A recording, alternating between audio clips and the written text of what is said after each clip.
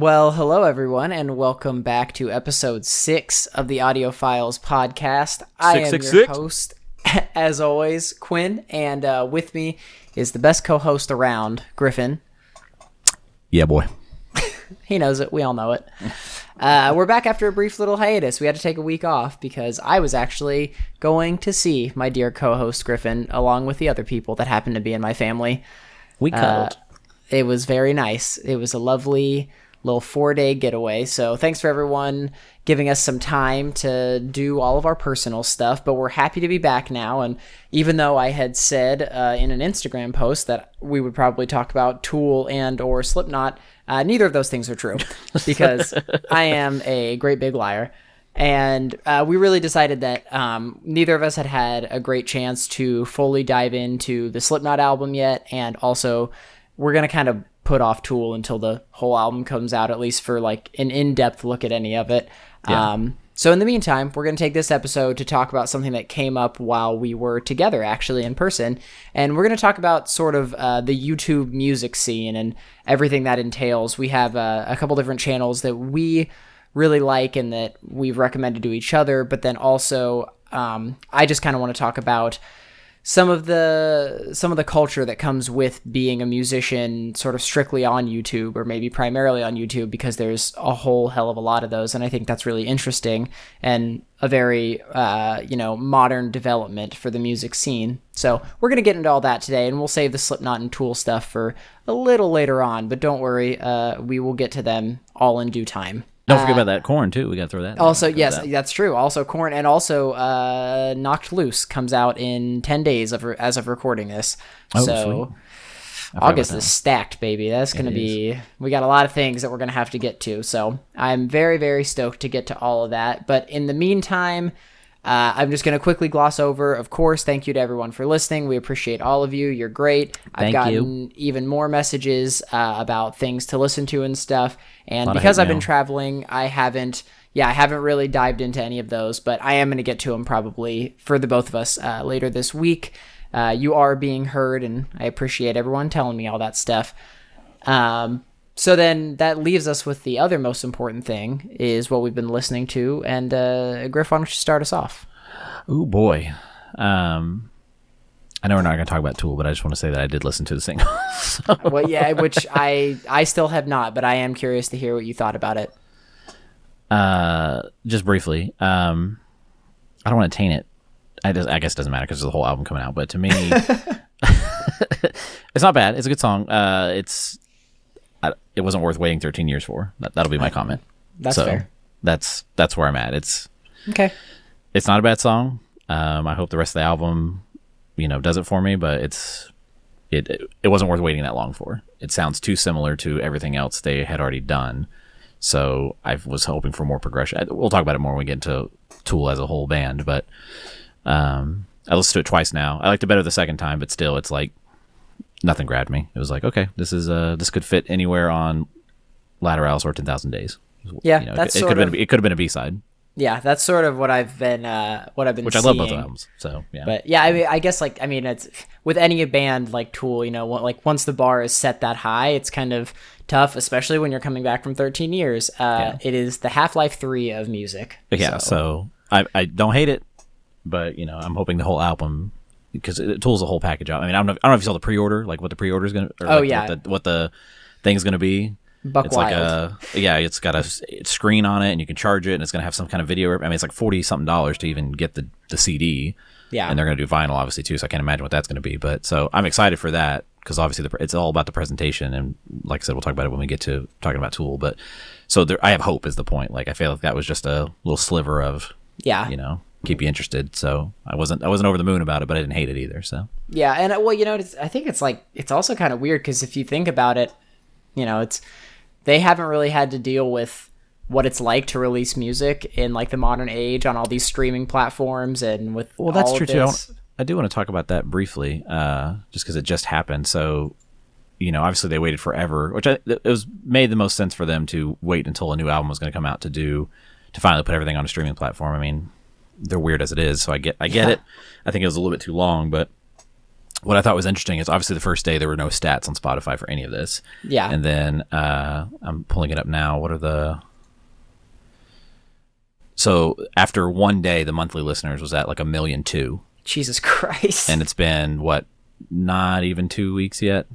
Yeah. And it's not at even 3.5 million monthly listeners. God damn. And their new track is at 4.3 million. And it's the highest of all the plays right now. But like, Schism and everything else is in the 3 million. So it's like, whatever I forget how many days passed, like I think it's 60 days later or 90 days later you get a check from Spotify, so like they're gonna get a good paycheck. Yeah, Because the only way you could get the music before was basically buying it physical. So like they weren't making money on tours this whole time. So like, yeah, well, I mean Tool tickets are expensive as fuck, so exactly. I'm sure that's how they made all of their money. Yeah, and so they're gonna get a nice little recoup on this, and maybe this is worth waiting that long. But I just thought that was interesting. Is like, people definitely wanted it, and I'm not looking at like Apple Music stats. I'm sure Spotify's probably where most people are doing it, but yeah, it's just insanity to me that like after one day it was like we all want it.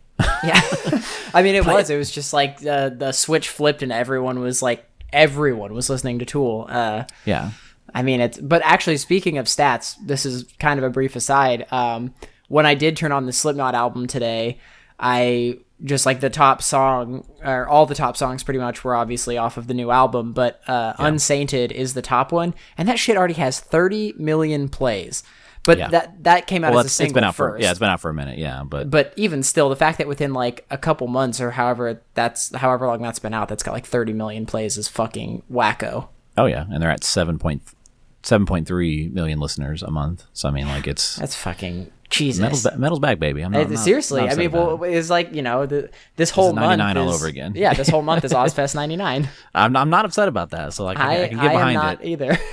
I know we haven't talked about the new Korn stuff, and I haven't really dove into that. I've just heard like snippets, but I'm here for that too, and yeah, I'm excited to get an album from them that I actually enjoy after 6 or 7 that I don't give a shit about. So. Yeah, no, I was talking to my barber, shout out Rob, because he's the shit, and we were talking about how Korn slaps, and that's all there is to it. I mean, I don't know what it is, and we'll probably dive into it with each individual one, but I don't know, something about, I don't know what's happening in the world today, if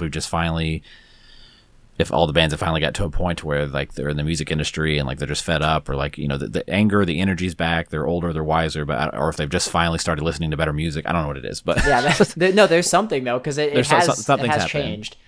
And it's interesting because if any other band had probably put out either that Korn song or maybe even the Slipknot record, like we probably wouldn't be that interested, because like whatever. But like it's the fact that it's these people putting out this music, like that's what's good about it, because we have a history with them. It's like when your friend does something, you're interested because it's your friend, kind of thing. Exactly. You know them, so it's like it's really more about the band. But the fact that they're still putting out something that's great. I mean, all the reviews have been like, this is an opus for Slipknot. Yeah. So I'm excited. And I'm the same way. I listened to half of it, and not even in an environment that I really want to listen to. I just wanted to get a sampling, and I was impressed. There's still moments where I'm like, okay. Yeah, I mean, there's I get it, Yeah, but I didn't hate it. I definitely enjoyed what I was listening to more than previous albums. Yeah, at least the past 2. So anyway, we'll talk about those when we get there. But besides that, what I actually want to talk about for a couple weeks now, but I'm still listening to it.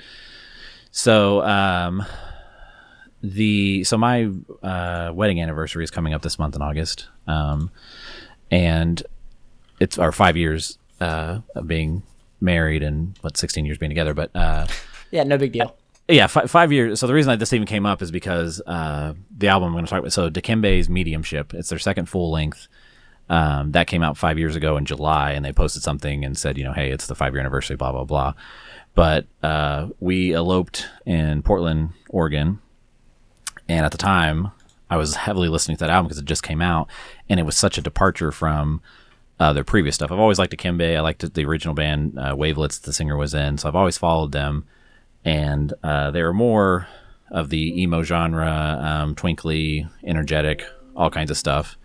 But when Mediumship came out, it's just so good. The only thing I can say is it's just so good. Because it's a band that, like, it's the only way I can describe the album is like it's an album of reflection. Like, to me, it's like it's all the best parts of the band, but like it's got breath to it, and it's got just so much room and Reflection, and even the cover. Like looking at the cover, like once you hear the album, the cover makes so much sense. Just like the whole package just works so well together, and the lyrics. And so at the time, listening to that, and even the second record I'll bring up here in a second, these two albums I listened to 5 years ago, like they just immediately take me back to Portland in that time. And I love Portland as a city. And, we got married at Wacqualla Falls under a waterfall, and it was gorgeous, blah, blah, blah. But it was just, me, my wife, our photographer, her husband, and the officiant. So it was a very private moment. And one of the things we did before we, and the whole event going there, long story short, our flight was delayed.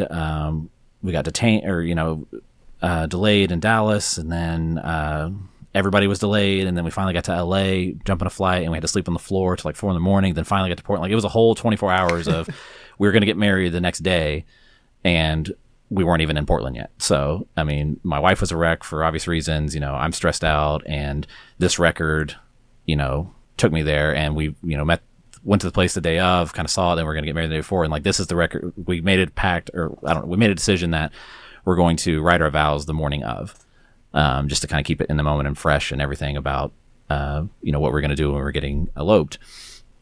And I was listening to this record when I wrote my vows. But it just immediately takes me back there, and the lyrics are so reflective, and just, it's like, it's a band that kind of grew up, and there's just so much, the instrumentation, just everything. It just, it hits me a certain way. And even going back, before, because I obviously listened to it before we got married, but like even when I first heard it, I was like, oh, this is different. Like the first track is just him and a guitar, and just, it's so low in the mix, and like the lyrics that he's saying are just like, oh wow, okay, this is going to be different. And then as it flows into the next track, it's just, it just hits me.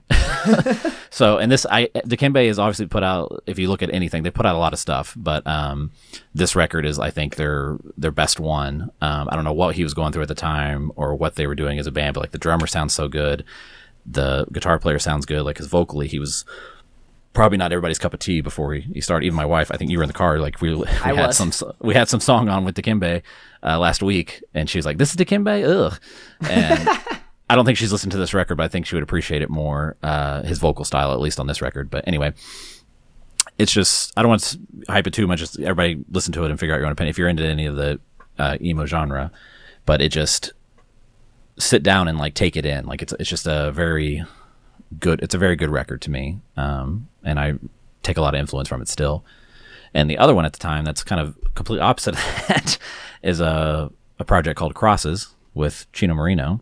Oh yeah, I forgot about Crosses. Yeah, it was electronic. It was with one of the guitar players from Far, and I forget who it's a 3-person project, but basically, it's electronic. It's still a little heavy to it. I was just talking about this with Matt, who we had on the podcast last time, and our friend Rigo. Just as talking about this band, because we've always tried to do some kind of synth something band together, and I was talking about how this is one of my bigger influences or something like that, because I think it's a great sound, it's a great record, it's a little different, but it's all the experimental aspects of Deftones, like all the kind of weird, not weird, but the Duran Duran sound or any of the 80s influence, but it still feels like it's in the now. It's not something that sounds like somebody trying to duplicate the past. Like it feels like a now record, and that actually came out, I think, like in February of 2012 or whatever it was. Not 2012, sorry, 2014. But for whatever reason, I didn't really get into it until later in the summer. Because the way that record came out is they put out like 3 EPs and then smashed them together, kind of remastered them and made an album out of it. Yeah. But it's a great record. It's got so much emotion to it. Some of his better lyrics. It flows really well. It's heavy, and it's just driving. It's all over the map, and I really enjoyed it. So those two albums together always bring me back to 5 years ago, Portland, all that kind of stuff, and getting eloped. And so I've been going back and revisiting those, and they slap. So if you're into any of those styles of music, I think you'd enjoy it. But they're, to me, what I always call in my head, albums that are start to finish albums. Like those are both. I could listen to every single track and be satisfied with. So, unfortunately, Crosses has only done one album, but it's a lot of tracks, so it's a lot to digest anyway. So I will be listening to Crosses this week because I forgot about that entirely, and that shit was really good. I remember really liking that whenever it came out, but I have not listened to it in probably years. Well, especially if you're into synth or more into synth now, like it's. Yeah, totally. I think it would. I hit mean, there's me some tracks that don't way even have better synth. now. I mean, it's just electronic drums and just like heavy distorted guitar. I mean, it just. I think it was the right time, right place kind of album, and I don't know if they'll ever do anything again. But for me, it was like this is exactly what I wanted from them or from Chino in that style of music. So it was good. I mean, it takes a lot for me to not like a Chino project, so I don't think that it'll have gotten any worse than what I remember it, because like I said, I remember loving it. The only one I didn't like, or not, I'd say I didn't like, but whatever he did right after Crosses was Palms. I think it was the members of ISIS. They did a band together. I don't even know if I ever listened to that. That was another one I forgot about, but I don't think I ever listened to Palms. It wasn't bad, but it like I don't know, it didn't grab me. Like so it's one I need to revisit, because I know at the time I was like, I'm not really. I'd rather have a new Deftones album. And then they finally did. So, but I just it didn't sound right. It didn't, like I didn't need ISIS music with Chino over it. Like it wasn't really what I was looking for. Yeah. So, but I need to revisit it. So if there's somebody out there likes it. For the record, though, ISIS is also fucking sick. Oh yeah, but I don't need vocals on that. That's especially Chino's. Yeah. And actually, this is an aside for the both of us that I won't be able to talk about this week, and I don't know if you've listened to it either, but we should both listen to the new Russian Circles album that just came out. You know, I used to love that band, and I just kind of fell off. Bro, they are so good. I've actually had like a resurgence lately, so I've been really excited for this album, but it's another one that I haven't listened to yet, so I haven't been able to bring it up on here, but talking about ISIS made me think of it. I mean, I remember Station, like that was like the one for me. Oh, yeah. I love that. Geneva was good. I think I stopped at Impros, because I've never heard Memorial or Guidance, or I guess the new one's Blood Year.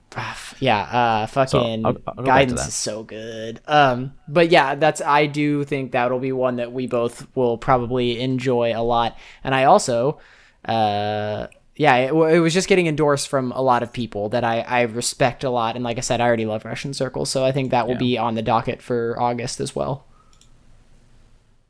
Yeah, I'll tag it now. That's so weird. I just haven't listened to that band in so long. Yes, I think they are probably still sort of swimming just under the surface of the mainstream, but they are very, very good.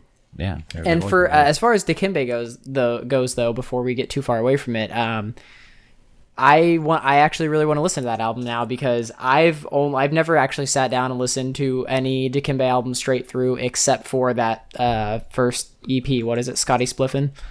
Chicago Bulls. Chicago Bulls. Yeah. Scotty Spliffin is the song. I mean, that's a great EP. I mean, if you just listen to that 4-song. I mean, it sounds nothing like Mediumship, but it's such a great 4-song EP. It works really well. I mean, I've always really enjoyed his lyrics. I played with him. I remember I screamed Scotty Spliffin in his face when we played with him. So I mean, like I love those dudes. They're from Florida.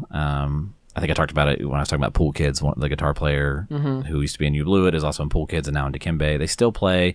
The dude's a school teacher, so even the lyrics in Scotty Spliffin, the first thing off their first EP, I mean, he's talking about being a teacher. Like it's the dude is basically living the dream of being able to have a band that's at least of this popularity and still be a teacher and everything else. And he's a cool guy.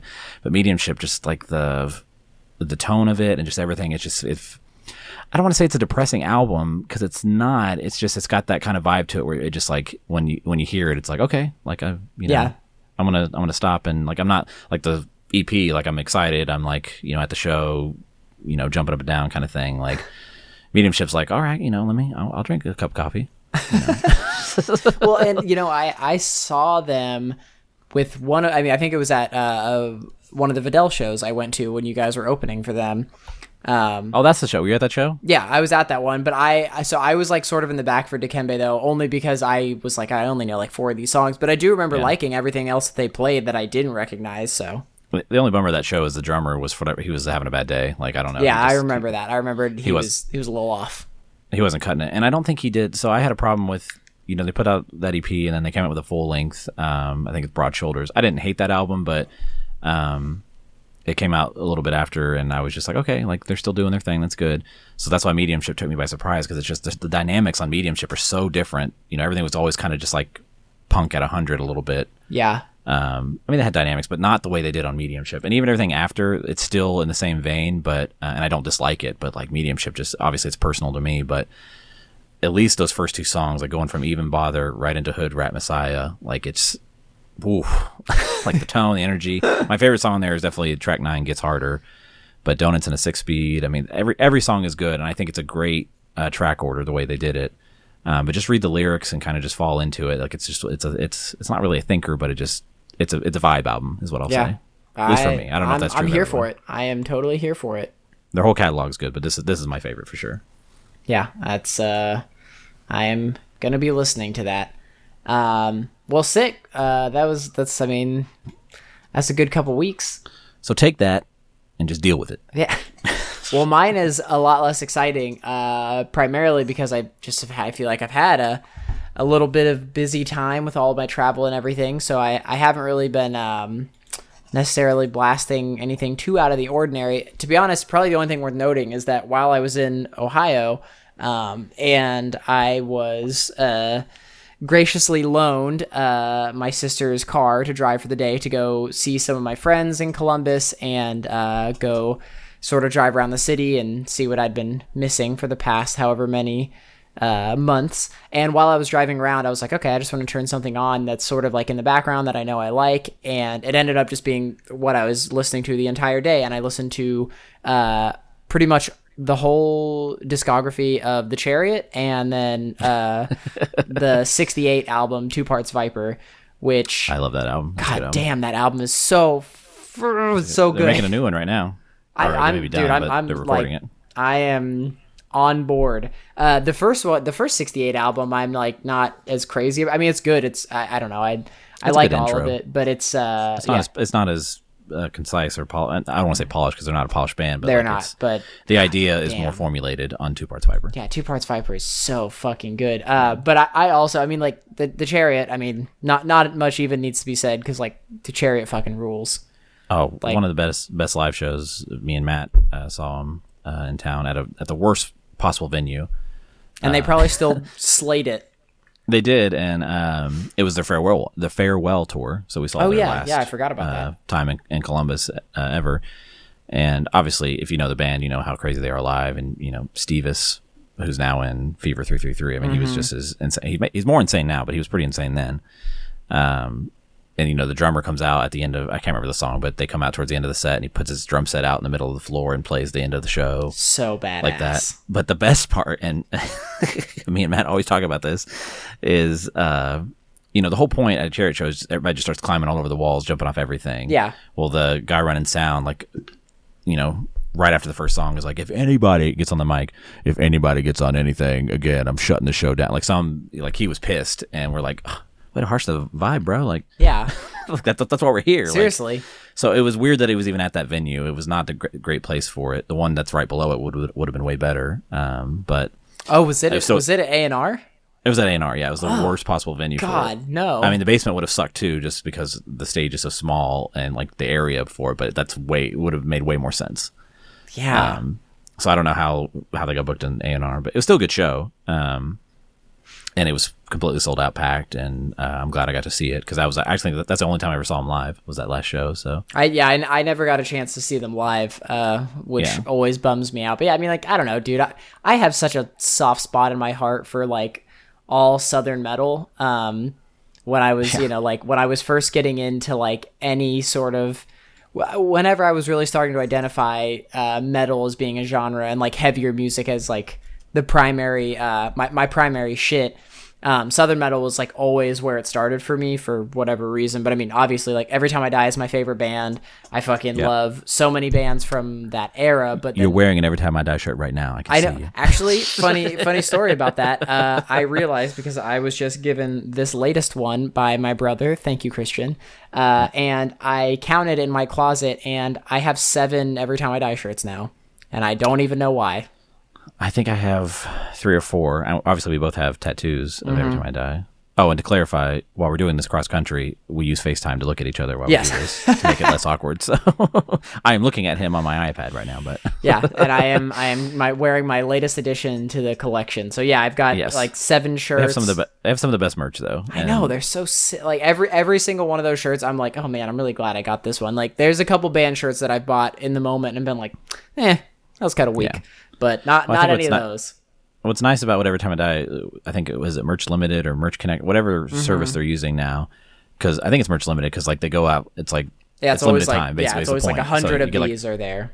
Yeah, or it's like it'll be sold for a week kind of thing. So you really get good designs and everything else, and they do crazy different. I mean, obviously they do flags and hoodies and everything else. So if you follow them on any social media, you'll get an opportunity to get something kind of one of a kind, if you will. Yeah, I mean, plus because Jordan, the guitarist, is like such an avid artist and designer for clothing and shit that like, you know, he puts his spin on a lot of their merch, not just his own line of stuff. So but yeah, so obviously Southern metal in general is like near and dear to my heart. But yeah, every time I listen to any Chariot album, but especially Long Live, I mean, Long Live is like fucking peak. I mean, for me. they opened with Evan Perks at the show, and it was just immediately. So like, you know, that song's a minute and a half. Right after it was over, that sound guy is like, "No, you're not gonna do that." Oh yeah, like, I mean I can only imagine that. Like I love watching videos of them on YouTube of them playing. Just like it's like literally as soon as the song starts, like the bassist is just like walking on people's heads out into the crowd. Like he used to. I mean, they didn't even play with the bassist when we saw him. It was just two guitar players, but. The old bassist who didn't even I think the story is he wasn't even a bass player. They're just like, hey, come play bass, and he would just immediately throw his bass up in the air, like just like he didn't even play notes. It was just basically open chords, and it worked for them. They have that such punk aesthetic, and I like that Steve still went to a band that still has that, because that's like I don't think he could play in anything else, you know. But the Chariot, like, kind of, I mean, right out of the gate, I remember, wow, when did the first thing come out? Like 2004, when Everything Is Alive came out. Yeah, I remember because I had 2002, 2003, just got into Norma Jean, and like, you know, obviously Josh left, and we got stuck with that shitty guy for a minute, and then finally the guy who's on there now is there, and I don't know if you ever saw videos of the in between guy. He was awful. No, but I always heard stories of how fucking bad he was. But I remember back in, you know, the MySpace Zanga days, like some video got posted of them, like, you know, Josh got a new band, it's called The Chariot, and it was like them in some like open room, and the original guitar player, you know, just throwing his shit everywhere, and they were playing, you know, I think they opened with Before There Was Atlanta on that video, but it was such like a, you know, moment in time thing to be like, oh shit, you know, like we're still going to get a band like The Chariot, but, you know, way more punk about it, and not as tech, I guess, is the way to put it. Yeah, for sure. Obviously, Bless the Martyr, is a great album, so like there's nothing wrong with that, but like it was such a unique thing, and I kind of fell off in between. And our buddy Brian is a huge Chariot fan, and so is Matt. But when Long Live came out, is kind of when I came back, and I'm like, oh shit, like, so I feel bummed that I didn't like stay on top of them for those years in between. But and I remember when One Wing came out, and I hope Brian remembers this. I remember he texted me. He's like, hey, that new album. He's like, I feel like, he's like, because the Chariot didn't announce it, but he's like, I feel like this is their, at least I don't think they did, but he was like, I think this is their last album. Like, I think they're done. Yeah. And I was like, oh, really? And then like, I think like a tour or two later, they're like, all right, this is our last tour. And I was like, oh shit, Brian, you fortune teller. Fucking Nostradamus. He is, but I think they're a special band in that scene. And I don't know that we'll get another one quite as unique. No, well, and also, I mean, Josh, however you say his last name, I always say Scoggin, but I could be completely wrong. I think it's right. Josh Scoggins, yeah. But anyway, I think that he, like, I mean, very, very evidently, if you listen to, like, the first Norma Jean, and then if you listen to all of the Chariot, and then you listen to 68, like, I mean, there's a sound that is very much cultivated by him that, like, I don't think that anyone, I mean, not that I would want anyone to replicate it exactly, but it's like, that's so much of it is that, you know, love it or hate it, he has just, like, you can tell that since the day he started playing music, he had like a vision in mind for what he wanted to sound like, and that like he's just fucking run with it, and it works. Yeah. I mean, his whole inspiration for the 68 was basically to do the Black Keys, but in his way. Yeah, and it's exactly what I wish the Black Keys could be. Well, that was my biggest turnoff when he kind of said that and started doing it, and even the first like 68 that came out, like I was like, okay, like, but I fucking hate the Black Keys. Yeah. Like, I hate that band. I hate that they're from Ohio. I hate that drummer more than anything in the world. That goofy, dumb motherfucker. And I don't like to talk shit on this podcast, but I'm just saying I do not like that band. I don't like their music. Mostly, I don't like that drummer. The singer, guitar player, I could take or leave, but that drummer, he needs to stop. Yeah, I hate it. I hate the way he plays. I hate his style. I don't like it. So when that came out, that hey, I really like the Black Keys. I'm like, fam, what's going on? Yeah, like, do we need to talk? Yeah, but then as they progressed, and I know they've had like 3 different drummers now, but I mean, he tours relentlessly. I don't think that dude can do anything but tour. Yeah, I mean, dude, it's insane. I mean, he like cannot sit still, but he's still putting so much energy into it. That's what I'm saying. He is such a showman that like it doesn't matter. Like he's so good at what he's doing, and I didn't know it would translate him on guitar. I mean, it's not like he's writing crazy riffs, but like he's got his thing down. Yeah. It works. It's one of the better two pieces I've ever seen. Well, I've never seen him live, but just like on YouTube and everything else. But, yeah. I'm hoping this new one is going to be just as good as Two Parts Viper. Yeah, I mean, yeah, they've got my fucking vote, dude. Because I would say that honestly, probably since I have moved to Texas over the past like 16 months or however long it's been, if I'm really thinking about it, Two Parts Viper may have been the album that I've listened to the most, and not for any particular reason, but like since I've moved down here, it's just always been on like repeat while I'm cooking or something. And then just like, you know, like I said, driving through Columbus, like listening to that and just being like, man, I love everything about this album. Yeah, it's just good. It's good rock. It's good riffs. Yeah. Bro, good. If you look, good riffs and good rock. Good riffs and good rock. And I'm glad I kind of found I don't know if he's going to do it on the next one, but, you know, obviously with the Chariot, the song titles that kind of flow together or form a word. I mean, the first 68 albums like that, but like on the second one, he kind of got away from that. And I'm like, okay, keep that shtick in the Chariot is kind of how I felt. Yeah, I agree, because I think that there needs that was always my thing with 68 is I was like, you got to differentiate. Like I understand that you have a brand, but keep the two apart. So we'll see. Yeah. Well, anyway, so yeah, that's it though. That's literally pretty much all I've been listening to. And then I started Slipknot, and that's about where I'm at with my music this week. So, but I'm not mad about it. It's, you know, I'll listen to some Southern metal any day of the week of the year. Well, cool. That takes care of all the important business to start off. Actually, wait, nope, totally lied. I should have said this at the top of the show, but I'm going to add it in now, and then I'll make a note of it in the show notes as well as in the Instagram post and stuff. But I had talked a few episodes back about making a Spotify playlist for the show and sort of being able to give everyone who's listening a chance to listen to the music we're talking about or listening to as well. So hopefully this week, it may take me a couple days to get it fully curated, but I'm just going to start adding stuff to a playlist on Spotify, and then I will share it out so that everyone can have access to it as well. And I think that's going to be a great way for everyone to sort of get another level of immersion into what we're doing, because I'm going to try and add in not only stuff that we're specifically mentioning, but maybe things that just, you know, I'm listening to that week or that Griffin's listening to that week, we can sort of toss in there just so that everybody has something fun and varied to listen to as the show progresses. So yeah, I'm very excited to do that. I'll keep everyone updated via Instagram how that all shakes out, but it was something that I wanted to note. But now, with all of that out of the way, we can get into this YouTube thing, and I think that right off the bat, let me get this thing going. Let me stir the pot by saying that I've in the past couple years, I've started to have a really sort of negative connotation with what YouTube does for the music scene. And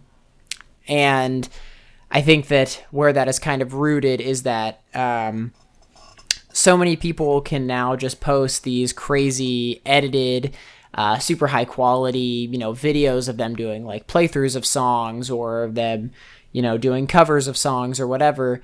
And it's very like disingenuous. And I think that as I'm a drummer, most of the things that I watch in terms of like playthroughs of things, it's going to gravitate towards drums first and foremost. And something that I think YouTube has brought about is the fact that like people can post a drum cover on YouTube that gets, you know, like 1 million views or something, but they're playing it with studio quality drums, but on a drum set that has no mics in the room. And it's and it's like, you know, and they just think that nobody's going to notice. And really like, it's easy to miss it, even if you're paying attention. And then, you know, you kind of realize after the fact, like, oh shit, this dude is totally not actually playing that song. Like he either did this, you know, he programmed this, or in one case, there's a guy, and I won't say his name because to each their own, but there's a guy that has a pretty big drum cover channel, and he records everything on like an E-kit and then goes in, like edits it in his DAW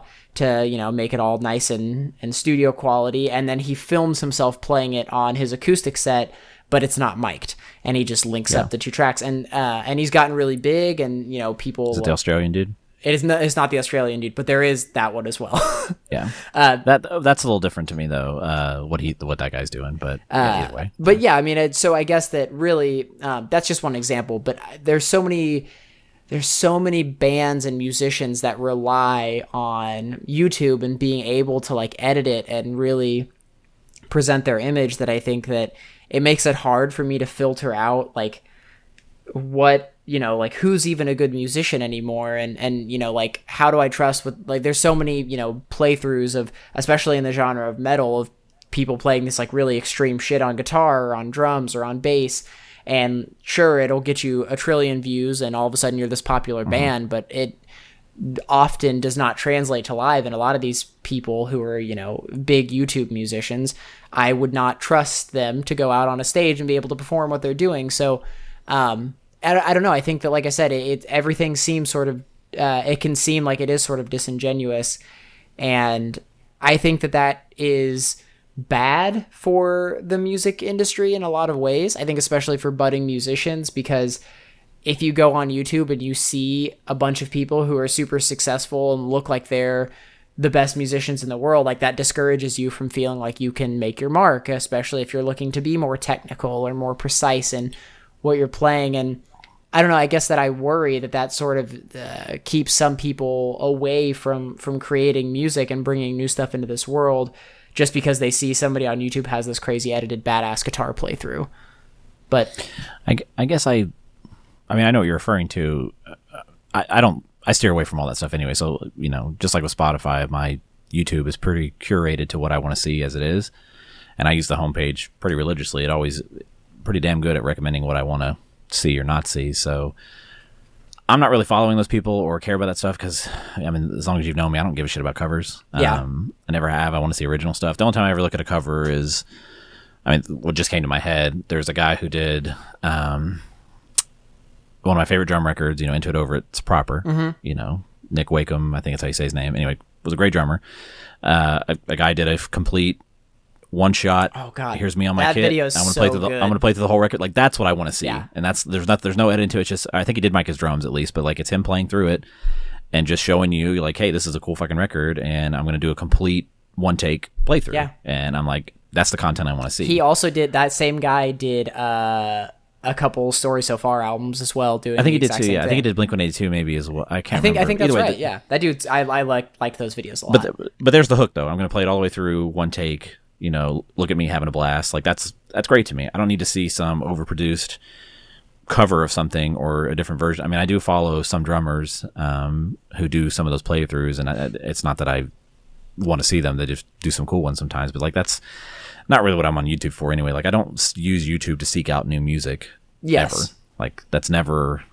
It's, you know, Spotify, Bandcamp, Facebook, or Instagram to some extent. But, you know, I'm not using YouTube to see that, and it's. I'm sure. I think in my head, I thought it was more for probably EDM music than anything. But I'm sure there's metal. I guess I know what you're talking about. Like, I do see a lot of guitarists, but like some of the ones that I follow do more of like, you know, I can't think of his name, but there's a guy who does kind of metal stuff, and he says like, here's a bunch of riffs in this style, gent or metalcore, and just kind of shows you like, here's a bunch of riffs from popular bands, you know, in drop C tuning. And it's just kind of cool to see like, oh, okay, these all there, and like how similar they are. If anything, it exposes the generic riff of that genre. Yeah, so that's true. But he also does some cool stuff where like, I think the new Slipknot song came out, and like that day he did a guitar cover of it. Yeah. So that stuff, I'm like, okay, that gives me at least, I'll skip through that video and just kind of check it out. Like, oh, that's cool. He figured it out so quickly, but like, you know, I guess I think that there's a fine line though, because I think that there are a ton of people, and I think that especially, you know, like for someone like you or someone like me, you know, like it is easy to differentiate between like, you know, the good and the shit.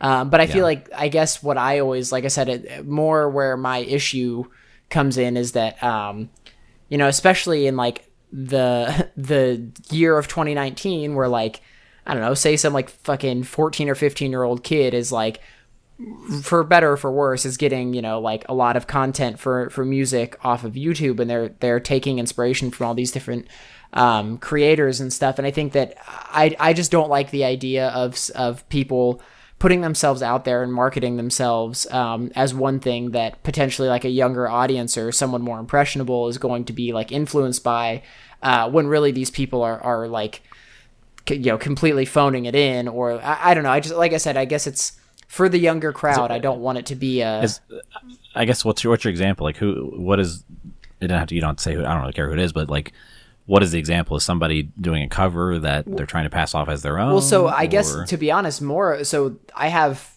two that come to mind initially that I can just like, that are sort of what started this in my mind for me having this issue, and both of which are bands that I feel like a lot of people probably know the strife involved with them, but would be Rings of Saturn and the Heart Machine.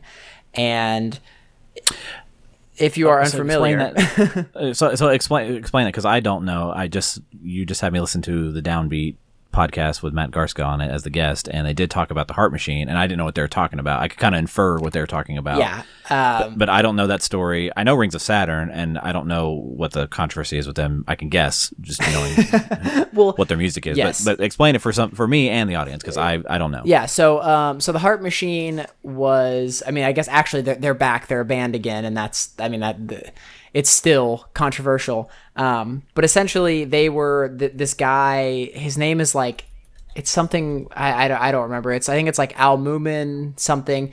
He's a British guy that pretty much, as gent and technical metal were really becoming big, he was putting videos out on YouTube and was like, teasing this album of this band called The Heart Machine that was going to be like super technical, like everything you could want out of a tech metal band in like 2013. And he was promoting a lot of it through YouTube and was getting, and like social media, and was getting really big. And so then he had a bunch of musicians record for him, and the drummer was Craig Reynolds, who, like as you said, the Downbeat podcast, drummer for Stray from the Path, a wonderful drummer. He got Craig involved, was like, yeah, I'm sending you all these riffs, like here's this album, you can like track these drums, and this album's going to be sick, we're going to get huge off of it. And there's a lot of stuff that I don't think has ever been made public, but as far as like financial things that he did to fuck these people over, but all these musicians and people contributed to this album, and then they went to like play it live, and like the dude could not play it at all. It was literally like all he had recorded it. And I mean, who knows exactly what happened on his end, but it was clearly either completely processed or he was recording it in like fucking tiny snippets. Like he was very clearly faking it, is the point. And the dude could not play any of the songs. It all sounded like shit. And he was also just being very sketchy and was just essentially doing it for social media fame and just to be this cool leader in the industry. But the dude fucking sucked. And immediately as all that started to happen, Craig, the drummer, was like, no, fuck this, I'm fucking out. That's what he referenced in that in the Matt Gartzka episode, is that they played a show and he realized what this dude sounded like without a click track and without the fucking, without having all of his shit over processed. What was the dude? He was singing or playing guitar? He's playing guitar. The singer on the first album is actually, I think it was the guy, I can't think of his name right now. It's like Mike something, I think. But he had done an album with Intervals and a couple other of like, before Intervals became instrumental, and a bunch of other stuff like that. On Spotify or like even I don't know. Google, I don't think that did they scrub the internet of this guy? Yeah, pretty much actually, because the dude ended up having like a lot of money that he owed people because he wasn't paying anyone for the work they had done, because he wasn't actually, like, he was pocketing all this money and he was, like I said, being super shady. And so it was, fucking Heart Machine was canceled, and he roped Alex Rudinger into it for a little bit. And they also, once Craig Reynolds, and I think it was one of the other guys who had helped him record it, were like, oh, this is clearly like sketchy and you're clearly not a good musician. He completely like essentially tried to make it so that no one knew Craig was ever the drummer, so that he couldn't talk shit about him. And he made it, and then like Alex Rudinger joined and he tricked Alex Rudinger. And now he's got they've come back and it's the same shit apparently over again, but now he's got fucking Travis Orban doing session drums for him.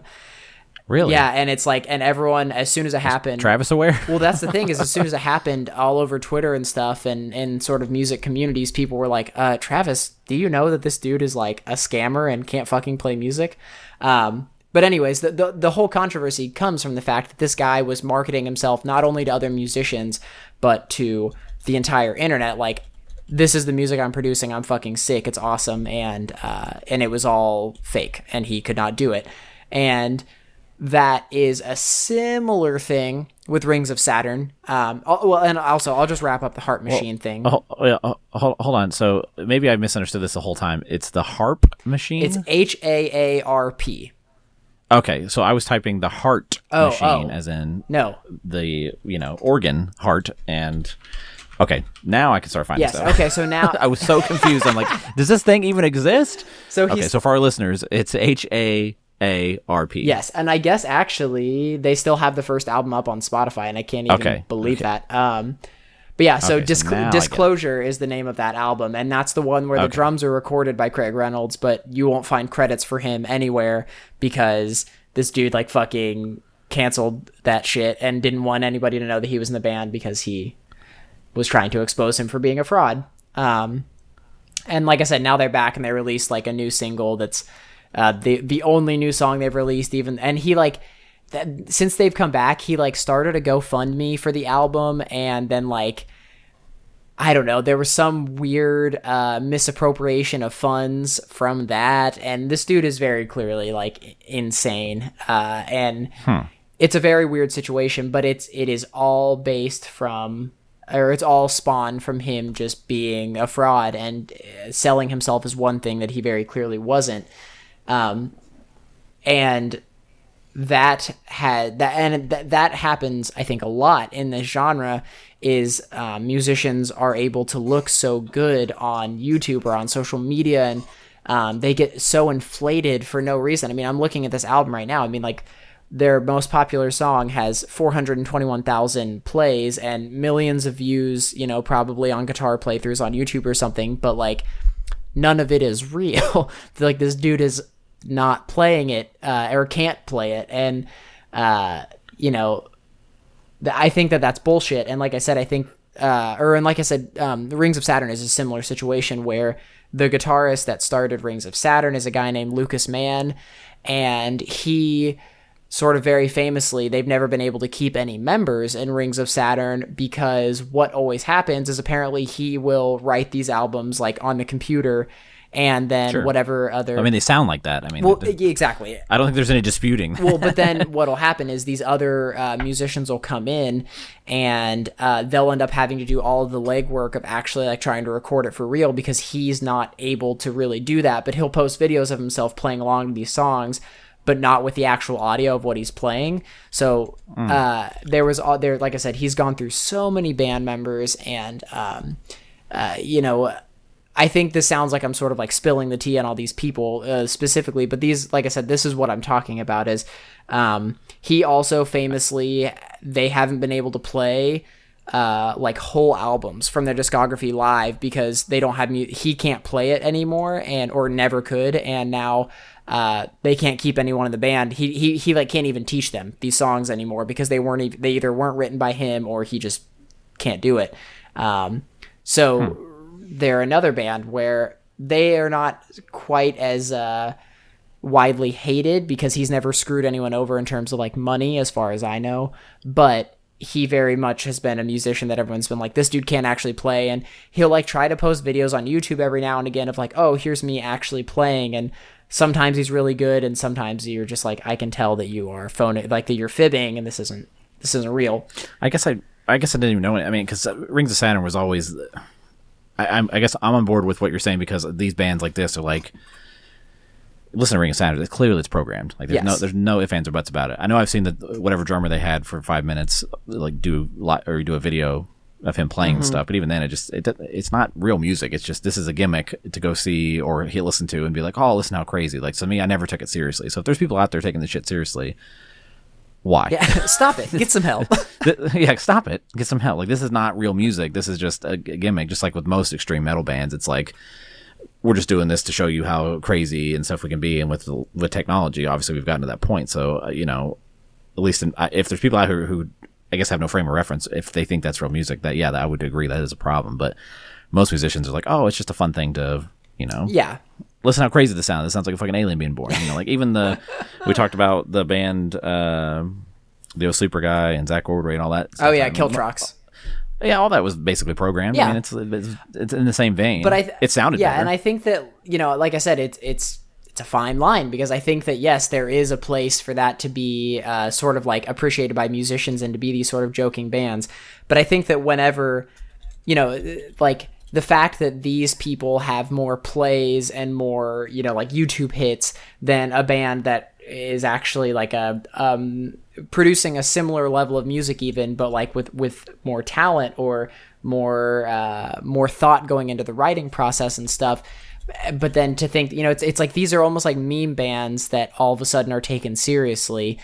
And I think that, like I said, for a younger generation coming into it without maybe being able to discern or like know any better, they're just going to be like, oh my God, this has like 1 million views. Like, this dude probably fucking rips. And what picture does that paint? And I guess it's sort of all of this stems from like my apprehension about social media in general, as much as I know that it's the way of life, and there's good parts and bad parts. But as a musician, and I know as a drummer, for me, it is sort of discouraging just to be like, every motherfucker is posting, they're trying to be some YouTube musician, and that can mean compromising their integrity as an artist, I think, in a lot of cases, to sort of like play to what the people want, or like if it needs to be like edited a little bit, do that so that it sounds the best on YouTube. And a good example of this, actually bringing it sort of full circle, and I'll pass this off to you in a second, is that Craig Reynolds, as we keep talking about, he comes up all the time in my life, but he just a week ago, Vic Firth had posted a video of him from the UK drum show, and it was his first ever clinic that he'd done.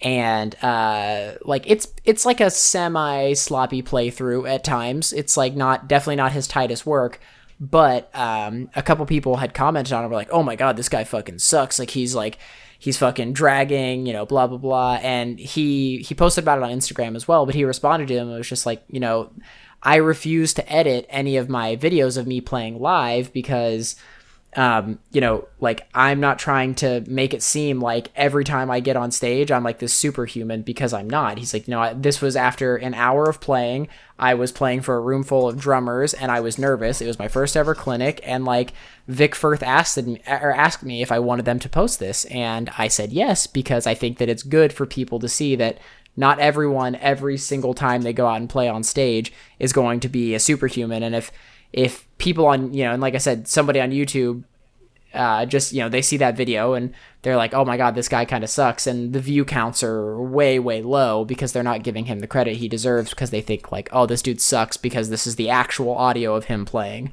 I'm very adamant about people getting like the full picture before they make an opinion about anything, and I feel like YouTube a lot of times does not give people that full picture, and it allows so many voices to sort of jump to conclusions about the quality of a certain musician.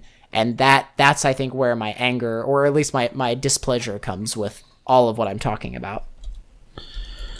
Well, to me, I mean, I agree. If that's what somebody new is coming in to be a musician or whatever, and seeing that stuff, and hopefully they have the mindset to try and be like, oh wow, that's clearly impossible, and persevere instead of quitting, because in this day and age, of course, that's fake. I mean, I guess I'm pre-YouTube generation, so I know when I see stuff like that, I'm like, oh yeah, this is clearly edited. Yeah, but exactly. That doesn't. In my head, I'm like, okay, I get that. I'm not. It doesn't.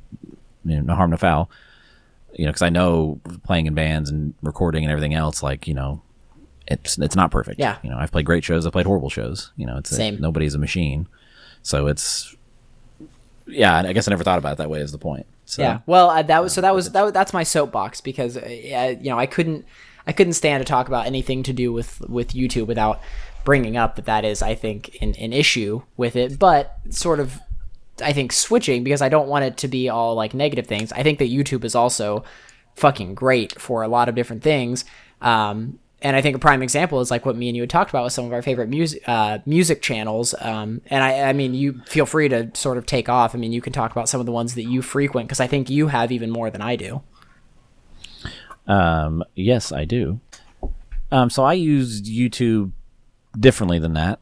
I'm not saying you do, but I'm just saying that. I think YouTube is fantastic as a musician, as a producer, as somebody who records, engineers, all that's like, that's what it's always, from a music perspective, that's what's been fantastic for me, because it's just, here's your open door to all kinds of stuff. And being I would like to think I'm a smart human. I know what's shit and what's good, as far as, hey, I'm instructional video, and okay, that's clearly wrong. I'm moving on. So there's way more bad content than good content, but there's a lot of good content as far as anybody who wants to be a musician or follow things like that. So, I mean, I'm all across the board. I've, as of lately, I look at guitar pedal companies, because, well, I'll just go into it. Probably easier. So I went to Earthquaker Day a couple weekends ago. Their Earthquaker Devices is a company in Akron, Ohio. They make fantastic guitar pedals. If you're a guitarist or even interested in that, they make some of the coolest, unique pedals out there. And I did a tour of the factory. They do a day every year where, come see us, come get discounted pedals. They released a new amazing pedal called the Plumes. If you're a guitarist, it's like a tube screamer. It's really awesome. Me and Matt both went to it. But they do really cool YouTube videos. They just put out a new one. They do one called Show Us Your Junk, and they go to producers' studios and like just show us all your weird shit and how you do stuff. And they're little, anywhere from 10 to 30-minute videos. I just watched one where they did one for Ross Robinson, the guy who did Slipknot and Korn and all the new metal stuff that we like. And it's just, it's really cool stuff like that. So there's another pedal company called JHS, similar vein. They do mostly copies of existing pedals, and they do some cool, unique stuff, but boutique stuff too. And actually, me and Matt are going to a pedal making class at our favorite place, Sweetwater, this weekend, to learn how to build these pedals and tweak our own stuff. So like, I love stuff like that, where like I can get hands on. Like earlier this year, I got really into, all right, I have all these guitars. I have so many guitars and my house, and he's not kidding. There's so fucking many. I think between my office and my house, I have probably 16 to 18 guitars now in my possession. Jesus Christ. Different types and variety. My wife would tell me I don't need any of them, but just like any true hobby, I need all of them. They all do something different, damn it. So every pickup and neck and style, and so anyway, tunings. But the point is, YouTube has helped me do something like that, to where, okay, I want to start setting up my own guitars. So let me look into some stuff about how can I do this at home without taking it to somebody and spending $50 on that, which is fine. But like, I should learn how to do my own shit. And I've always been into that. I'm always intrigued by, okay, what's something more I can learn about this? So like now I'm learning about pedals and how they work, and, the circuitry of them and the boards and all that kind of stuff. It's like just little shit, just enough to be dangerous. I don't want it to be my thing, but like I know enough about what I use, and it helps me stay connected to what I'm doing as a musician, especially with drums, like learning how to tune them the right way. I cheat and use a product called TuneBot, but like I understand the frequencies and stuff like that by using that device. How my drumsticks are made, how heads are made, like just all that stuff that's out there now that I can go see, okay, what is this and how do they do it? And most of these companies put something out there on their YouTube channel of, here's us. And obviously they're very salesy, but at least it like explains, like I love watching how drumsticks are made and, all that kind of stuff. So it's just, that's what's really great to me. But even on the other side of that, I told you about this guy, Rick Beato, and I haven't researched him enough, so I can't tell what his credentials are. Obviously, he's really well known, but he goes into so much theory and really cool shit about music and just what makes music great. And he does a really cool YouTube series that I told you about last week, called What Makes This Song Great. And he's been doing it for a little over 2 years. He's up to 60-something episodes, but I don't know how he gets this. I don't know who he knows. Like I said, I don't know his credentials well enough right now. But he gets the stems from songs, breaks them down, not really teaching you not really talking about why the band's great. It's why this song's great. That's why I really like it, because it could be a band that wrote 1,000 shitty songs, but wrote that one good song, and he breaks it down into each individual part. And I told you his very first episode was Blink-182, All the Small Things, and he's playing this part. He's breaking down the chorus and plays this. There's a synth part in the background that I had no idea. I never heard before. I mean, I heard it, but I didn't realize that's what it was. It just kind of was always there. So it's so cool to see, because I love recording. I love all the stuff that's behind the scenes. I think listening to music in headphones is a must for somebody who really wants to appreciate music, because there's so much in there you're not hearing. Yes. I mean, listen to your favorite. My advice to anyone is listen to your favorite records on every set of headphones, speakers you can find, because you'll hear something different every time, and get a good set of those.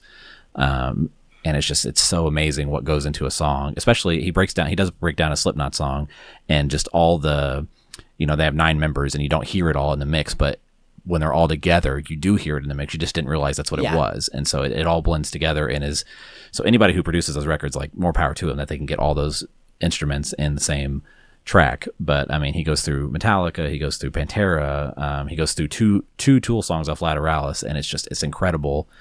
He does The Police, Steely Dan. I mean, he goes all across the board, and this dude is just so fun to watch because he's so excited. He's very easy to take listen to these lessons from. Like, he's not a dick.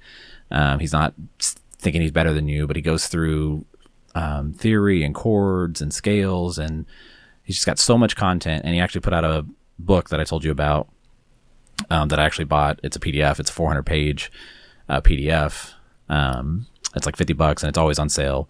And now the name escapes me of what the hell it's called. Let me look it up, because I really think people, if you're into music or theory or anything else, I think it's 100% worth the purchase. Yeah, I mean, you showed me a little bit of it, and I immediately was like, oh my God, I want to buy that. And honestly, a lot of it is probably even a little like over my head, because it seems like some of it is pretty dense shit, but not in a bad way at all. No, I'm stupid. It's called the Beato book, but Nailed it. Pretty easy. But let me just kind of look at some of the table of contents here, because if you're a musician, I mean, it seems like a must-have just to understand music and theory and everything else. I mean, this is going to take me a long time to get through, but I'm excited to get through it. Yeah, I mean, what a reference to have. Yeah, and it's the Beato book, A Creative Approach to Improvisation for Guitar and Other Instruments, and that's exactly what it is. And let me scroll through this. 461 pages. But the first chapter is theory and harmony. He's going through naming intervals, chords and their formulas, the scales, triads. Chapter 2 is chord forms, and then scales and arpeggios, linear studies. I mean, he breaks all this stuff down in a way that's easy to digest and understand, and his YouTube videos are so good. So just, to me, like, that's what YouTube is. Like, for me, it's like I can go and just get more knowledge about something in a quick and easy way, bite-sized way. I don't have to go to a class and go to school. And I mean, obviously I can, go to college, Berklee College of Music, and get a great education, but I'm not going to spend, $250,000 to do that. So this is enough to satisfy my needs to be like, oh, I can learn something new in bite-sized chunks and can apply it immediately, to something I'm doing. Yeah. So that one's really cool. I'll say all the other ones, like the Gear God stuff and rig rundowns, like I just love shit like that, seeing bands and how they do stuff. Reverb has really good content, and obviously we've talked about Audio Tree. Audio Tree, just the way they present bands, like to me, they're showing what makes live music so good. Yeah. And that's what we need more of, not this, because it's not, I mean, I've listened to watched and listened to so many Audio Trees and hear bands fuck up, or bands I thought were good maybe sound a little less than good. But that's good to have. Exactly, it's accurate. It's accurate, and but it's so well mixed. I don't know who works there at Audio Tree, but that is the best team ever. And I do want to reference, unless we're going to get into it, but I mentioned to you to watch the As Cities Burn Audio Tree, because a couple times on this podcast I talked about how I was not impressed with their latest iteration in their live show, but I don't know if it's the quality I saw or bad shows or whatever, but that Audio Tree. It was so. I mean, they sound good. we don't necessarily have to, I guess, go too far into it, but I did watch it, and here's what I'll say. Yes, they sounded fucking incredible, and it sounded like dead on the money. But the only caveat I have with all of that is that because of the way, which I know this is how they do their live shows too, or at least I think this is how they're doing them right now, is, they split it up. The first half was them as a 3-piece, and the second half was with the singer. And I mean, it sounded great doing all the new stuff, and it made me like some of the new stuff even a little more. But all that being said, as soon as I heard how good it fucking sounded live, especially the first half of that set, I was like, I am so in love with those specific 2 As Cities Burn albums that, like, like I said, I don't want to take anything away from the Unclean vocalist, TJ. I think that he's great, and he sounded so good on there, and he, I just feel bad for him half the time. I know, and he was so humble and honest in that video, because he even said, like, I love those albums too, they're great, but it does make me sort of feel like, Jesus Christ, those other 2 albums are just absolute monoliths of good music. I'm more impressed with that video because of how well the 3-piece sounded. So I don't know if like I said, if I heard something bad, or if I was stupid that day or whatever it was, and they're coming back to Columbus on basically the same tour. They're just doing like a second run of it at a different venue. So I'm going to have to go because his guitar, I've always loved him as a guitar player. I love the way his gear sounds. He's actually coming out with a rig rundown soon, but I love the pedals he uses, how he uses it. But I was more impressed with the bass player and how I was always worried about the second guitar live. Not that they have a lot of second guitar, but like how well he filled it out. He played so many rhythm and lead riffs on the bass, and even as a backup vocalist, he was good. So whoever that bass player is, like, clap, because it sounded good. Aaron sounded good on the drums. Like, I know he's had so many issues live and anxieties, but it was just, I was blown away. That's why I texted you immediately. I'm like, okay, I'm okay admitting I'm wrong, because this is so good. Oh yeah, like 100%. I'm stoked for them, and I hope that they take that energy, and as they obviously hit the road more, like, they're going to get better and better and better. But those are some fucking good musicians, dude. Yeah, it's everything. Like, I would love to be in that band because I love the way he writes. I love the vocals. I love the drum. Like, that's the style of music. And I wrote an album for one of my bands while listening to Come Now Sleep, and tried to emulate as much as I could from it in a respectful way, not a duplication way, but like that vibe. So I'm here for it, and so I'm glad I was proven wrong. And this is, that's a great example of how something like Audio Tree can really, like, that's a great example of good representation on YouTube, because that's a band that we previously had these sort of preconceived notions about what they sounded like live, and maybe we were right, maybe we were wrong, but regardless, to be able to see them from a source that we know is going to be that's accurately representing what they're doing. It's not going to be any sort of trickery or anything. That's just fucking raw music, and Audio Tree's the best at that. Yeah, the only trickery is that it's mixed very well, but I like that though. To me, that happened. They go club to club. They're never going to sound the same. Blah blah blah. I think it's just they can't fool us in how tight they sound. Oh yeah, exactly. They can't fake that. They could put a an iPhone in the middle of the room and record it, and it would still sound good because you could hear how tight the band is. They just make it sound so good. The mix is just unreasonably good. It's incredible. What was the other thing I was going to say? Oh, so the other great thing about YouTube, I've mentioned in, I think, the one with Matt, I recently switched from Logic Pro to Cubase, and the Cubase channel has so much educational stuff on there about how to do this, that, and the other thing. And anytime I have a question about, because my Logic knowledge is just always ingrained in me, like, oh, how do I do that in Cubase? Like, I'll go into YouTube, type that thing, and it's 9 times out of 10, it's from the Steinberg Cubase channel. Like, oh, here's how you do the thing. And I'm like, just like that, it's there, it's visual, like, it is such a great platform for that. I follow a lot of guys who do synth stuff. Like, there's a guy, if you're into any of that stuff, Red Means Recording is a great channel. He'll just take, it's a overhead shot, like him at a table with some kind of synth gear, and just creating music with it and just seeing it organically, like from start to finish. Here's me creating some really cool stuff, and showing you how he does it and talking about it, and then diving into some really cool how those instruments are made and why they are the way they are. So I love stuff like that. So I'll go down a rabbit hole. So that's how I use YouTube, is more for the educational thing more than anything. Drumeo, I can't believe we didn't talk about that. Oh yeah, Drumeo's a fantastic. Oh my god, Drumeo is the shit. Every time. Yeah. So that's how I'm using YouTube, is more for I love this thing. I wanted to find out everything I can about it. And I can it's at my fingertips. So it's almost overwhelming, obviously, but like, I've curated my stuff to the way I want it, and I'm always finding new stuff. The other side of that coin, which we kind of mentioned, is kind of the the people like Jared Dines or Jared Alonji, or I don't know if we've ever talked about Rob Scallion too. Another one. Yeah, or K-Back.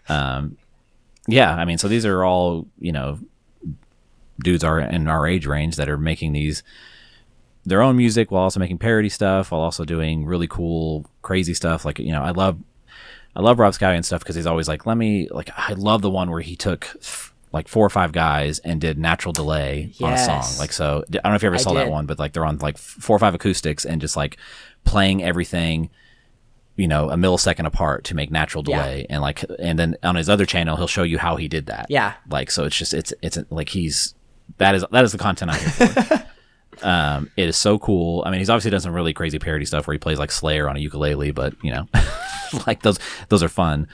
And we both know we love Jared Alonji, and we talked about it. He's made Boketo now, so he's kind of out of that, but there's so many good meme stuff that came out of that. I do want to highlight that I think Jared Dines is okay, let me hold my tongue. I was wondering what I'm not a huge you were going to say about that. I do not like Jared Dines, at least his persona. Like, dude seems like just a chump. Yeah, I just can't. I mean, I'm happy that he's as successful as he is. He has millions of followers. He's obviously doing stuff. He moves houses every year. He always does a house update. He explains why he rents, but he has these crazy house with his friends. I mean, dude's living a dream. I can't fault him for that. Totally. I think the bands he's been in are god awful. Yeah, they are not good. No good. Except for, I think, what is it, Daddy Rock? That makes me laugh because that's true. I forgot that was him. Honestly, they finally leaned into the dumb music they were playing, trying to be serious, and just made it like a band that just like, here's these crazy riffs and just rock stuff, and made it funner to listen to. So I'm glad he finally leaned into that. I do not like him as a drummer. I think he's a really bad drummer. I don't know why everybody. Wheelhouse. Yeah, I mean, he could play drums. I'll give him that, but I just like whatever band he was in before. I do not remember now. I can't ever remember any of the title. I mean, there's been so many. I feel like because Fluff, the guy he has another great YouTube channel. He does all kinds of what is it, beards and something. He's a famous producer recorder guy, like a at home guy. Everybody calls him Fluff. I can't remember his channel though, but anyway. He was in that band with Jared Dines, maybe still is, but I know Jared's moved around. So Jared's a fantastic guitar player from a metal perspective. A little generic for me, but I mean, he knows what he's doing. So I'm happy for his success because wow, did he come from nothing to this? But like, he comes off as such a douche. So I can't. Yeah, I know, and that's the thing. It's hard to support him too much, but hey, he's doing it. Rob Scallion is complete opposite. Other than Rob never takes off that damn hat, but he's at least more educational and down to earth about it. I mean, the dude has his own custom guitars now and everything else, so he just seems more humble. Yeah. I mean, and I think that Jared Alonji, I gravitate more towards him because I think that I love him. He's so funny, dude. Like, I feel like I would hang out. But he was never doing it. Yeah, he's more of like the comedian side of it, and like Jared Dines tries to do music and comedy at the same time, and I'm just like, stop. Yeah, like, pick a lane. Who's a lane? Like Rob Scallion. Yeah. Rob Scallion's doing like music, some parody. Jared Alonji is like all parody, all comedian, just with a music edge sometimes. I mean, his Warped Tour reporting was always my favorite thing when he used to do that. Funny, dude. Yeah, it's so good. And Jared Dines sits in the middle where he tries to do everything. And I'm not saying he's bad at it, but it doesn't come across great to me. There's an audience for that. Clearly, with how many YouTube subscribers he has, there is an audience for that. So good for him. But I'm too old for that, I guess is the point. So, but I think that, I think that even still, I mean, he's. I'm not mad that he's someone who's famous on YouTube because, like you said, I mean, I think that he is like a talented guitarist, and I mean, I think that there's probably a whole generation of younger folks that like Jared Dines. He's probably great musicians out of his stuff. I mean that's great. I mean, it's probably going to be generic metalcore, but whatever. I mean, you got to go somewhere. Yeah, I will allow it. But I think that I think that's a great point though. That obviously there's so many different sides to the YouTube music scene, and you do sort of have to. I mean, it is all about filtering through, and like you said, you've curated your YouTube so like you don't have to see any of this shit. But maybe I'm just like a masochist, or maybe it's just because I don't know what's wrong with me, but I will, I like to be able to not only see the shit that I want to see, but like I'm curious to see the other side of YouTube that does sort of like upset me. And I Like I said, maybe it's a masochist thing, but at the end of the day, you know, it's a very exciting thing to think about, how much music is able to grow, I think, like at an exponential rate now with the advent of having YouTube be as big as it is, because, you know, to be able to, like you said, go on there and be like, oh my God, I don't know how to do this in Cubase. And whereas before, like to think about how much harder and less concise it would have been for you to find out even one tiny thing in something like Cubase, or especially in some of the more technical shit that you do specifically, to know that that's just a couple clicks away on YouTube for not just you, but for any musician. I mean, that advances all of us so much quicker than we would have ever before. And I think that, you know, in that regard, it's fucking amazing that we're here now as a society. Oh yeah. I mean, my only con with YouTube, and I'm just as guilty as everybody else, is because it's diminished the live show for bands. Because we talk about it all the time. I've never seen that band, but I've seen live video. So we talk about that enough. I mean, that's not helping bands going on tour and that stuff. It's helping more of the creation of music and hearing music, I guess. But like seeing it live, like it's definitely put a huge hit on that. So I'm just as guilty, because, you know, I've done it all the time, you know, buy tickets to something the day of, life gets in the way, you don't go. So if anything, I supported that band by still buying tickets, but I didn't go. That's true. That's at least one step farther than I think a lot of people would go. Yeah, so I don't feel as guilty, but like, you know, I would love to, I do go to a lot of live shows, but I would always love to go to more. You know, I'm still active enough to go see the bands I really enjoy, so but YouTube definitely hurts, because it's like, oh, I can just pull up that thing. It's helping and hurting at the same time, because sometimes I'm seeing something and I'm like, oh, I need to go see that band because of how awesome it was, but it's also like, okay, I saw that band, I don't need to see it. Exactly. You know, like, there is two sides to it, I think, but I agree that it's so easy to be like, oh, you know, let me see what this band is going to sound like, so that I'm not, you know, completely, you know, throwing away my money or something. And that's not always necessarily the right approach to have. But, you know, once again, the moral of it is you got to take the good with the bad. And one YouTube channel that I want to throw out there as well, for anyone who is into the very, like, a lot more of the theory and more of the very, like, in-depth technical side of things, and I told you about this last week as well, Griffin, is a guy named Adam Neely, and the last name is like Neely. He is primarily a bassist, and to be honest, I don't really know specifically what his musical education background was, but I would have to assume that this dude went to some sort of music college or something, because he is like, I mean, it's probably the most in-depth YouTube channel I've ever seen for music theory and composition, and just like exploring some of the very intricate parts of music that the average person would have no interest or no idea even existed. And for example, I watched a video today because for this podcast, I was like, oh, I'm just going to go back through and look at some of his older stuff. And he had a whole video about the idea of polytonality, which is essentially just playing, it's two parts of a composition that are playing in different keys, and how in most cases that's very, very jarring, and our brain like can't comprehend it, but in some cases it can work.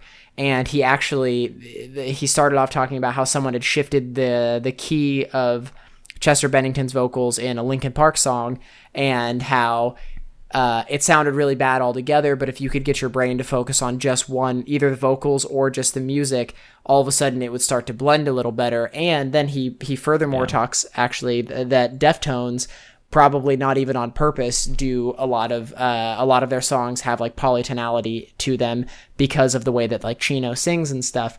But anyways, his channel, that makes sense. His channel as a whole is all sorts of things like that. He just released a video today called Demystifying Songwriting, and it's very, very cool. It is absolutely worth checking out if you want to be a deep, deep music nerd.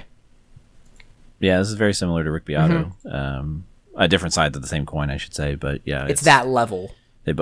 They do deep dives into stuff. I mean, the Rick Beato page, perfect pitch versus relative pitch, double harmonic majors. You know, he's going into deep stuff, but also go into guitar stuff too. So, and one right here, how to write like John Williams. Yeah. Like, what? Oh, sure. I mean, who doesn't need to know that? Yeah. So, yeah, just like I love that.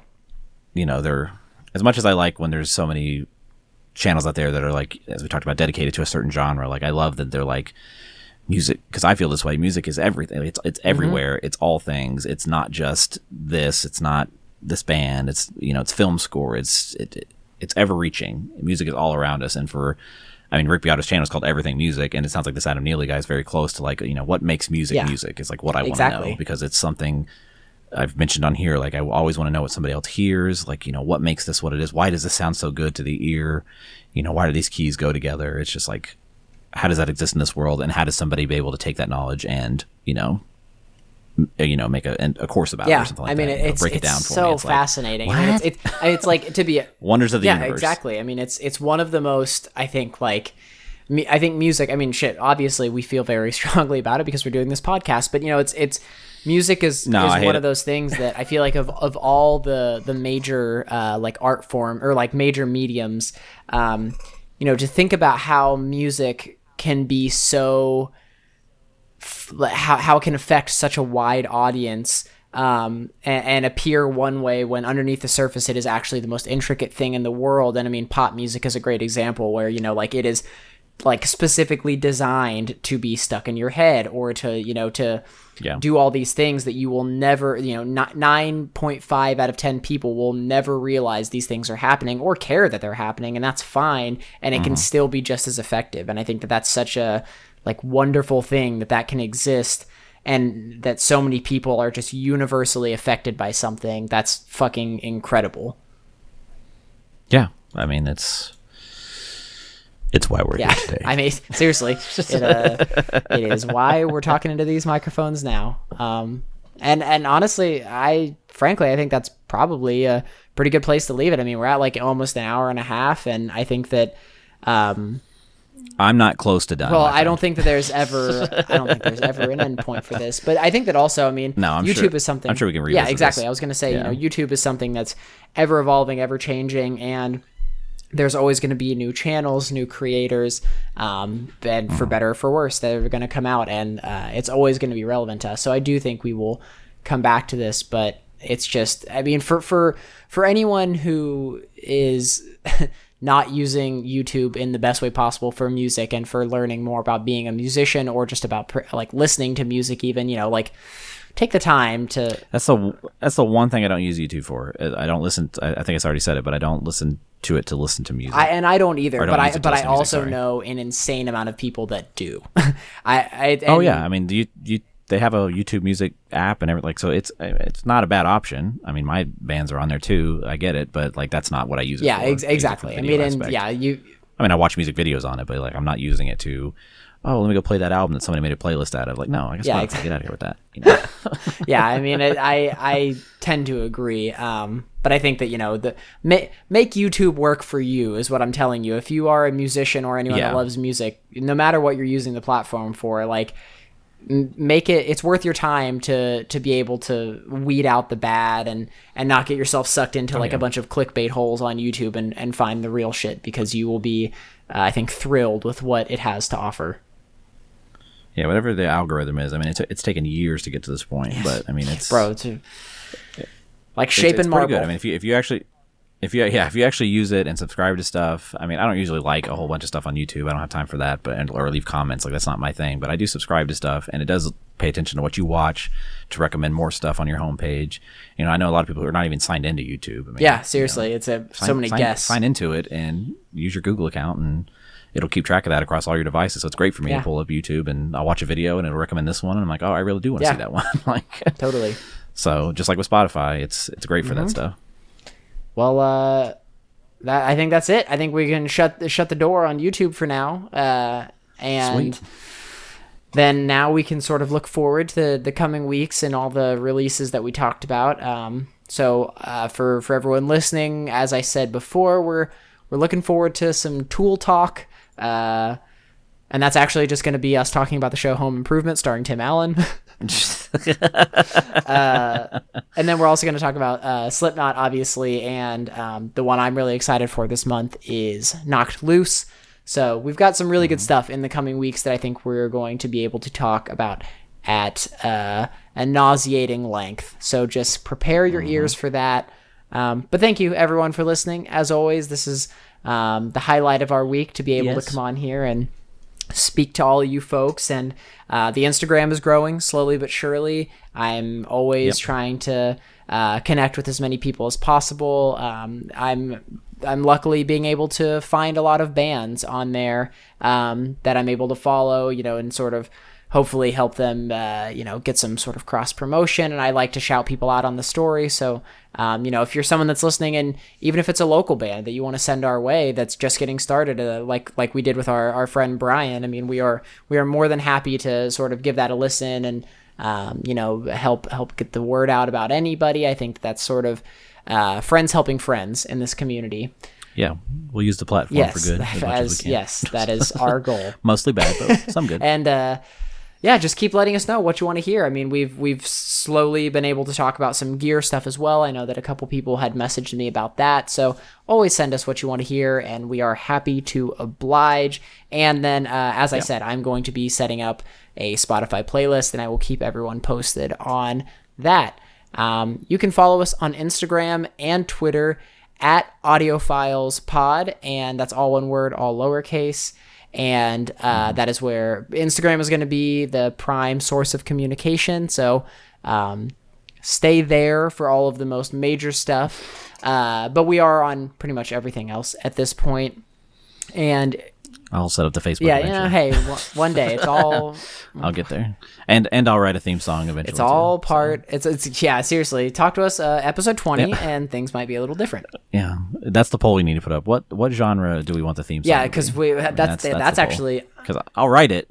That's true. I will post that on the story when this episode goes live. I will ask Instagram for what genre they want the intro song to be, and that could be really good or really bad. So let's. Yes. And as we go through this, we can change it. After so many episodes. I swear to God, if some we're gonna call them seasons or if whatever. If some motherfucker comes in with some like polka metal shit, I'm out. Fucking. Oh, I don't know. You're like looking around. There's no accordion. I don't have an accordion. I don't have an accordion, but I can do probably most other genres. I mean, I know the ones I'm good at. So if you stick to that, I can write you something sweet. So we'll put that poll up and we'll let the people decide. I'm just lazy. I can do it. I'm just lazy. So if you give me some motivation, exactly. That's what we just need the people telling us what we want. And that's motivation. You can also find me on my personal account. I am at QuinnKH, and that is a great way to contact me. For stuff about the audiophiles. I'm not picky. I've had a couple people reach out to me just through the personal account as well, and that does not bother me. And Griffin, as always, what are your personal accounts? At Griffin Holt, GriffenHolt. That's it. That's the one. But nobody reaches out to me. I am just forcing my presence among all the people, whether they like it or not. I will fucking be spreading the DMs. Well, you're the only one that has access to the DMs for that account. That is... So you're just talking to That Quinn is also people. true, but I pass the information along. He won't give me the password. It's a secret, and it will offend him if I tell him. It's need-to-know information. Yeah, it's need-to-know. Well, okay. Thanks, everyone. This has been a great week, and we will be back at the same time next week, and enjoy your days. We appreciate you. Bye.